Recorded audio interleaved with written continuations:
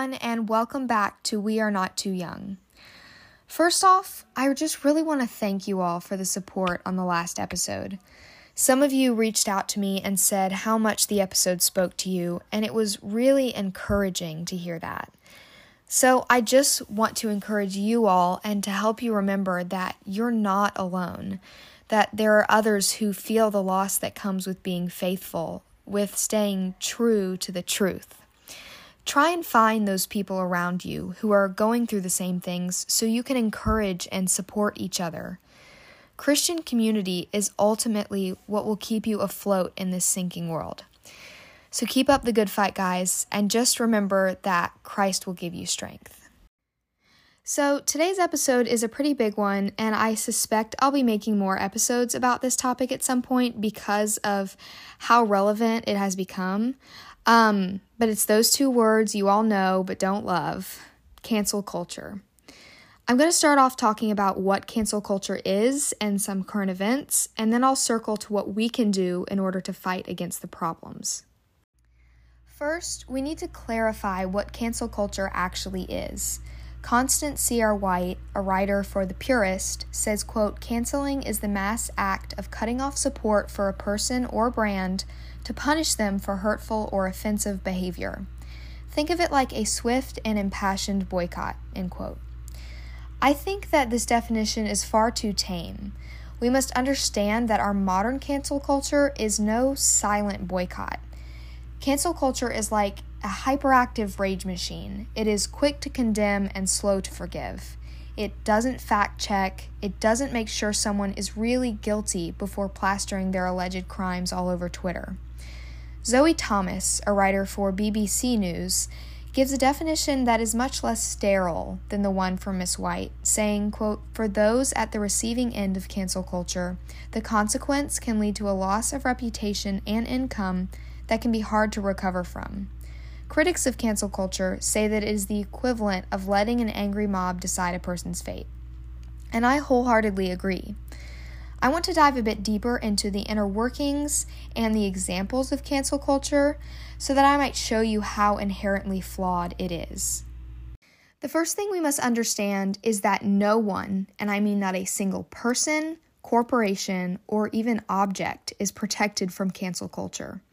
Cancel culture does not discriminate, not based on age or gender or political affiliation or religion.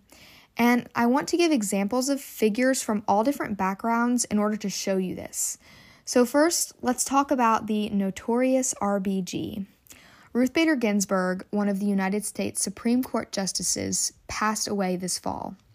On September 19th, 2020, Joan Biskupic wrote this of Justice Ginsburg in an article for CNN. Quote, "Today we mourn, but with confidence that future generations will remember Ruth Bader Ginsburg as we know her, a tireless and resolute champion of justice," end quote. Only a day later, on September 20th, 2020, Jennifer Schuessler wrote this in an article in the New York Times. Quote, "Others re-upped long-standing critiques of RGB mania, and perhaps even of the judge herself, as reflecting a myopic feminism," end quote. Now, I don't know if you guys caught what they're saying here, but basically, one day they were praising her for her work in feminism, and the very next they called her too white of a feminist. It took a single day for cancel culture to cast a shadow on RBG. She wasn't even in the ground, and people were already trampling her. Like I said before, cancel culture does not discriminate. So let's look to the other side of the political aisle. I'm sure most of you listening have heard of Gina Carano's brawl with cancel culture. In February, Carano was canceled for a social media comment comparing our political climate to Nazi Germany. Some people were outraged and began to criticize her on social media. And her reputation massively suffered. In this mass call for accountability, the hashtag #FireGinaCarano began to circulate on social media. The mob would only be satisfied with Carano's punishment. And this rage worked.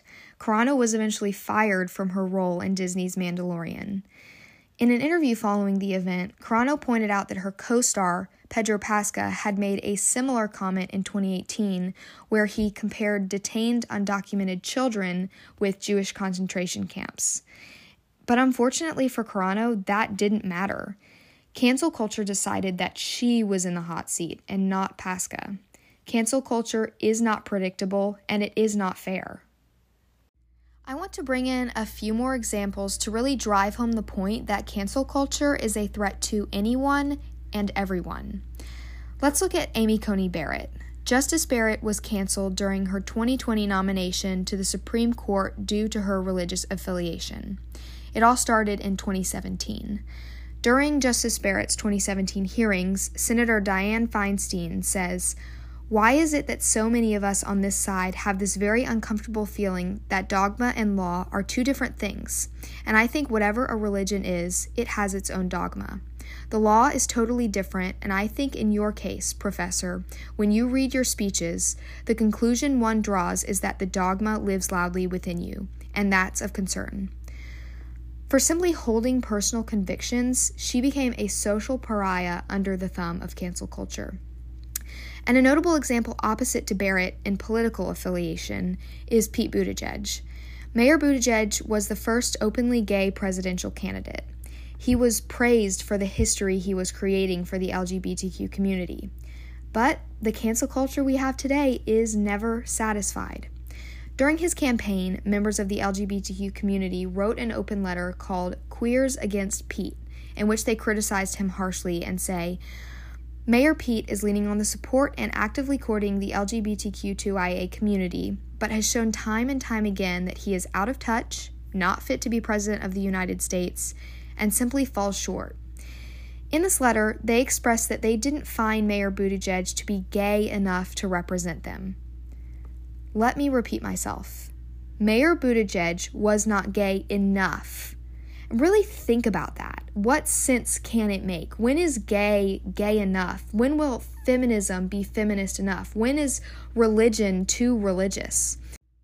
And most recently, Dr. Seuss has fallen victim to cancel culture, with many of his books being pulled from the shelves. Other corporations and brands like Mr. Potato Head, Aunt Jemima, and Goya have been canceled as well. And I think it's so often our belief that the left uses cancel culture against the right, or the right is using cancel culture against the left.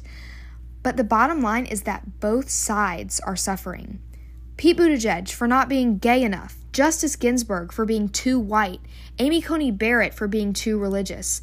There is no extreme that cancel culture will not go to. In this present state, one cannot even hold convictions under cancel culture's rule. It seems that no matter what one does or who one is or what one represents, anyone can be canceled. This was evident in the stories of Ruth Bader Ginsburg, Pete Buttigieg, and Amy Coney Barrett.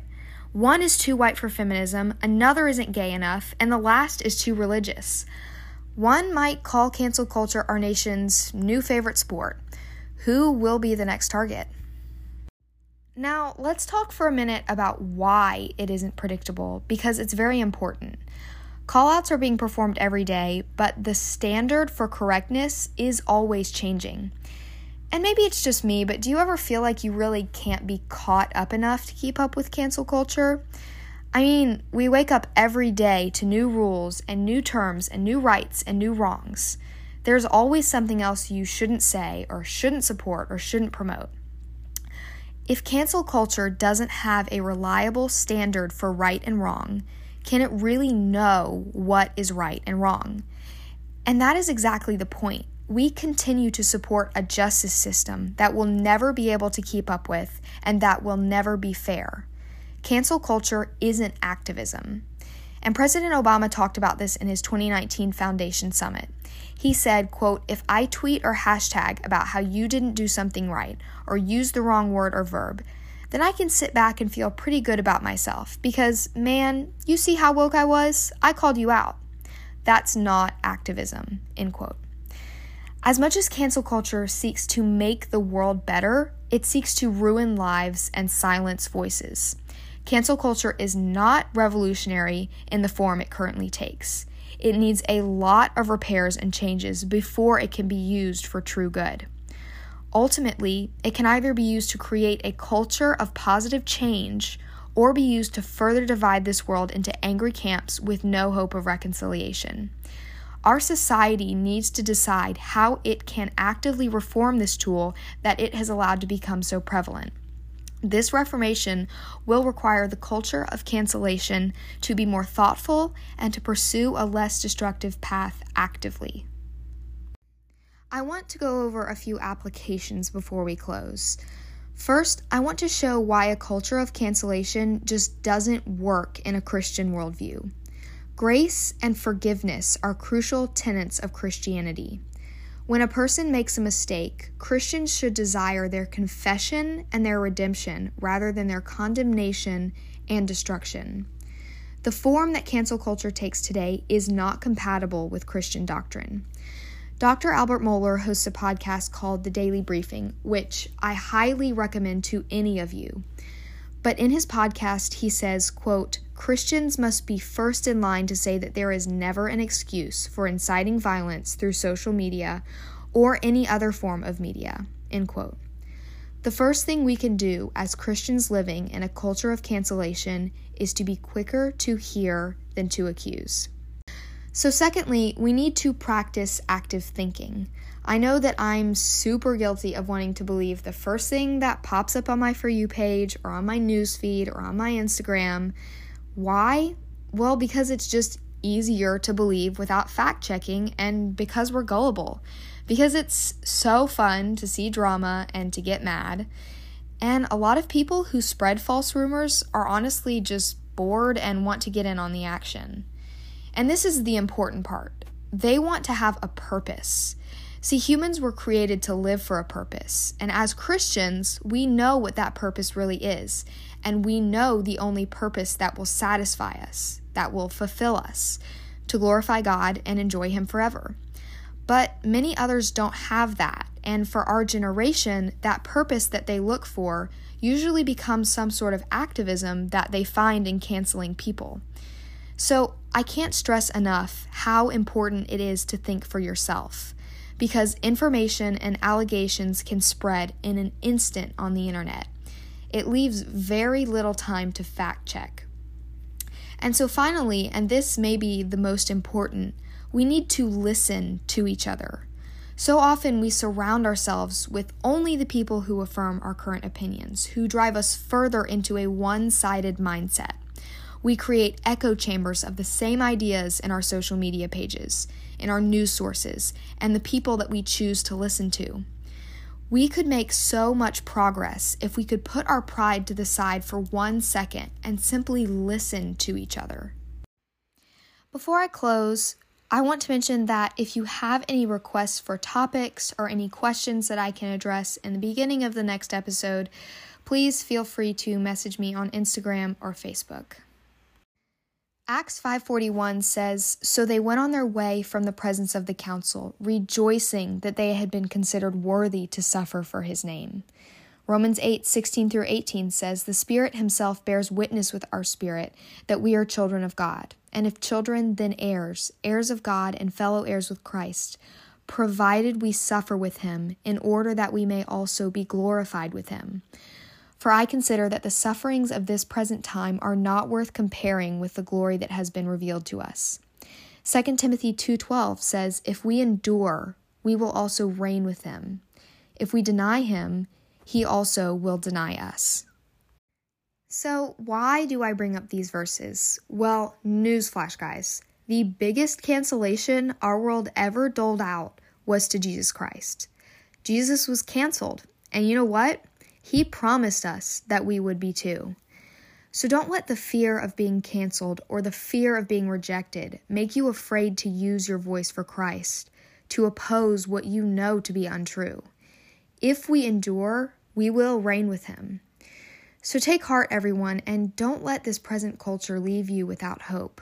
We have immense hope that doesn't depend on the state of the world. And how wonderful it is to live knowing that this is not all we will ever know. We were made for another world, and one day we'll get to see it. This world will try to sink us. It is our hope that Christ will sustain and strengthen us until our very last breath, that will keep us afloat. And remember, neither you nor I are too young to be used. We are not too young to use our voice. Be bold, have faith, listen well, and love selflessly. I'll see you next week on We Are Not Too Young. Peace be with you.